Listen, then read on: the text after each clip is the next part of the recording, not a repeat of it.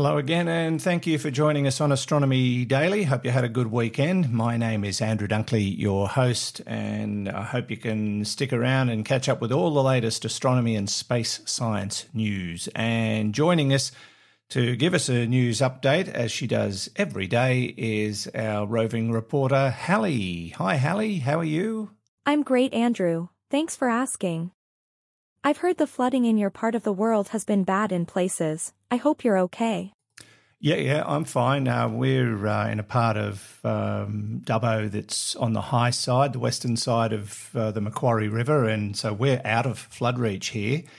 And so far, the town has escaped anything significant in terms of flooding, which has just been pure luck. But around us, in some of the smaller towns, there has been significant flooding and a couple of flash floods, and very sadly, we have heard over the weekend of the death of a 5-year-old who got trapped in a car when the vehicle was hit by a flash flood. And it's been very tragic, and there's been a few incidents like that with cars trapped just out of the blue with a wall of water hitting them, or them driving into a rush of water they didn't expect. And yeah, it's very scary stuff, and I feel for the family that suffered that loss. They were just driving up to their farm after they'd come into Dubbo to do some shopping. So you just never know. You've got to be so careful out there, and the emergency services around here are constantly telling people never to drive through floodwaters. And I don't think in this case it was intentional. I think they just got caught in the wrong place at the wrong time, but tragic consequences indeed. Do you think the rain is going to stop soon? Well, to be honest, no. We're into our third La Nina event in a row. It's been raining for nearly 3 years over here. I know we've got big droughts in Europe and North America, but it's the opposite for us. And we've been getting record rains and record floods, and there's no sign of it ending. And that's because the influencing factor at the moment is the Indian Ocean dipole, which is sending a lot of moisture across the continent from our northwest, so headed southeast. And as soon as it hits the coast, we get these big pools of moisture and torrential rain. So it doesn't look like ending soon. And as I've mentioned a couple of times, I think the local dam, which is a massive body of water, is primed at the moment. It is so full. And the rivers are full, and the soil is moist, and the creeks are full. Everything's flowing. So one more significant rain event, and who knows? We could see quite a lot of extra flooding in this part of the world. So fingers crossed. So far, the timing's been just lucky for us in Dubbo specifically, but unfortunately, all around us, it's a very different story. Anyway, enough of that. The Astronomy Daily Podcast with Andrew Dunkley.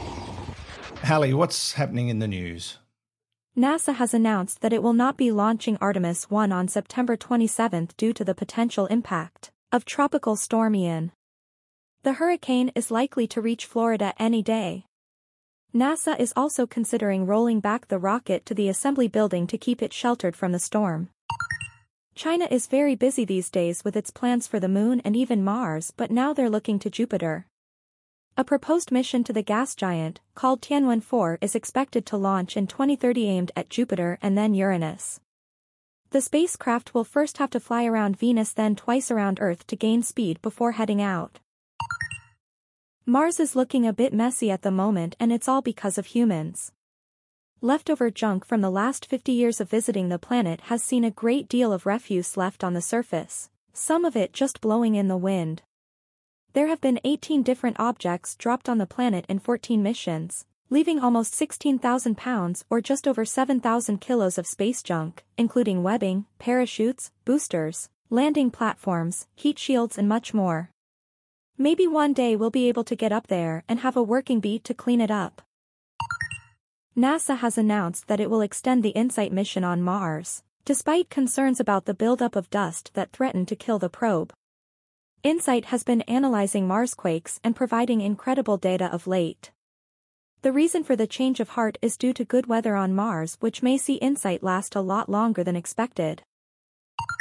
Reports of unidentified aerial phenomena continue to come out of Ukraine. A new paper from the Kyiv Astronomical Observatory and the country's National Academy of Science suggests there are now thousands of such sightings over the country. There's much speculation about what they could be, from UFOs to advanced human technology from foreign military organizations in China and Russia. The being objects are too fast to photograph, with barely a tenth of a second to take a snap. Scientists have defined two types, phantoms and cosmics, the latter being brightly lit objects and the phantoms, much darker. While some say this is something to do with the current war in Ukraine, no genuine explanation has been forthcoming. And Martin Schmidt has died at the age of 92. Schmidt was the Dutch-American scientist who discovered quasars, which changed how we understand the way the universe evolved. He continued to work up until very recently, helping out with the discovery of a new quasar, 3C273, 3 billion light-years away. He is survived by his 3 daughters. And that's the news, Andrew. Okay, thank you, Hallie. We'll catch you before the end of today's show. Now let's look at some other news in astronomy and space science. We mentioned Dubai, the United Arab Emirates, last week, and what they're planning to do in cooperation with another space agency. Well, Mohammed bin Rashid Space Centre, which is based in Dubai, is looking at developing a project which they hope will simulate life on Mars in the metaverse as a part of the country's plan to build a colony on Mars by the year 2117. Now, opinions divided about colonising Mars. I know that Professor Fred Watson, my colleague on Space Nuts, is not keen on the idea, but it looks like he's probably going to be outvoted. And colonising Mars has been the goal of several, including Elon Musk, who is planning to put 1 million people on Mars, and very, very soon. Whether or not that comes to fruition remains to be seen. I think he's probably dreaming a bit too big even for Elon. But the United Arab Emirates, the UAE, has revealed plans to build an entire city on Mars in just under 100 years. And they've teamed up with a Dubai-based pioneer group called Web3 Technologies, and they want to develop the 2117 metaverse, which will create virtual experiences that give you the sensation of being in space and walking around on the surface of the red planet. Concepts like this will be supported by the MBRSC, and they believe this will help to expand the scope of bigger possibilities. The Emirates, about 5 years ago, announced progressive plans to build a human colony on the red planet in 100 years, and they're sticking to it. This trial run, if you like, will cost $136 million. So they're not quibbling, and they've got the money, let's face it. They're also aiming to land a rover on Mars later this year, which we told you about last week. Another great mystery of the universe is a phenomenon known as fast radio bursts. These are bursts of high-intensity radio signals that come from the universe, many of them unexplained, including that famous wow signal. Well, we've been listening for them ever since, and we've certainly been finding them. And more than 15 years after fast radio bursts were first discovered, new research has been revealed that may have found the source of some of those deep space phenomena. Recent research has suggested the fast radio bursts originate from magnetars, which are neutron stars with very powerful magnetic fields. Fast radio burst found in the Milky Way was associated with a magnetar in a 2020 study. But scientists haven't been able to pinpoint where these cosmological FRBs are coming from exactly.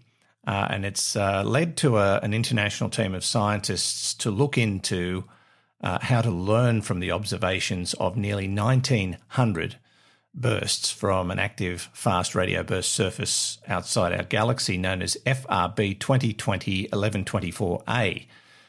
This was a study published in the journal Nature last week.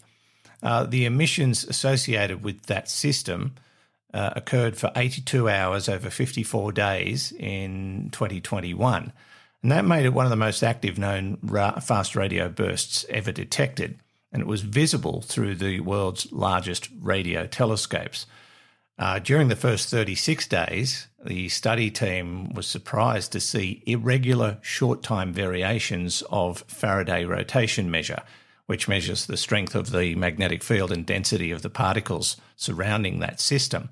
A larger rotation means the magnetic field near the radio's burst source is stronger and more dense, and smaller measures mean the opposite, according to Bing Zhang, who's a co-author of the study. The measures in this case went up and down during that time frame and then stopped for a total of 18 days before the fast radio burst quietened down. In the study published on the 21st, they say a physical model that a different team of researchers made based on the observations of that fast radio burst about 8,480 light years away contained a magnetar and a B star, a star that's hotter and larger and rotates faster than the sun. The radio burst complex magnetized environment is within about an astronomical unit from its source, according to the research. They also discovered that the burst originated from a barred spiral galaxy, which is a metal-rich system about the same size as the Milky Way. So they're starting to learn more and more about these things. There's still a lot to figure out. The Astronomy Daily Podcast with Andrew Dunkley. And one last thing, astronomers have spotted a hot bubble of gas spinning clockwise around the black hole at the centre of our galaxy. And they say the speeds are mind-blowing. The detection of the bubble, which only survived for a few hours, will hopefully give them insight into how these invisible monsters work. Quite insatiable they are too. The supermassive black hole Sagittarius A is in the middle of the galaxy, about 27,000 light years from Earth, and it's got massive pull that gives our galaxy its characteristic swirl effect. The first ever image of Sagittarius A was revealed in May of this year, as you might remember, thanks to the Event Horizon Telescope, which links radio dishes around the world, which aim to detect light as it disappears into the black hole. One of these dishes, the ALMA radio telescope in Chile, picked up something really weird, and the data suggests, according to Maxike Wiegless, an astrophysicist at Germany's Max Planck Institute of Radiotechnology, just minutes before ALMA's radio data collection began, the Chandra Space Telescope observed a huge spike in X-rays. And the burst of energy, thought to be similar to a solar flare from our sun, sent a hot bubble of gas swirling around the black hole. If you want to find out more about that bubble or hotspot or whatever you want to call it, the information's been published from this study in the journal Astronomy and Astrophysics. That's about it for today. Anything more from you, Hallie? Yes, congratulations to the Geelong Cats who won the AFL Grand Final on Saturday, beating the Sydney Swans. Yeah, they sure put Sydney to the sword. It was a massive disaster for Sydney, but well done to the Cats. They've been the best team all season, so they deserve the win. Thanks, Hallie. We'll talk to you soon. Bye. And from me, Andrew Dunkley, thanks for listening. Don't forget to visit us online at spacenuts.io and click on the Astronomy Daily tab to get more information on those stories. While you're there, subscribe to our newsletter. It's absolutely free. And listen to the latest episode of Space Nuts while you're at it. Until tomorrow, this is Andrew Dunkley for Astronomy Daily. The Astronomy Daily Podcast with Andrew Dunkley.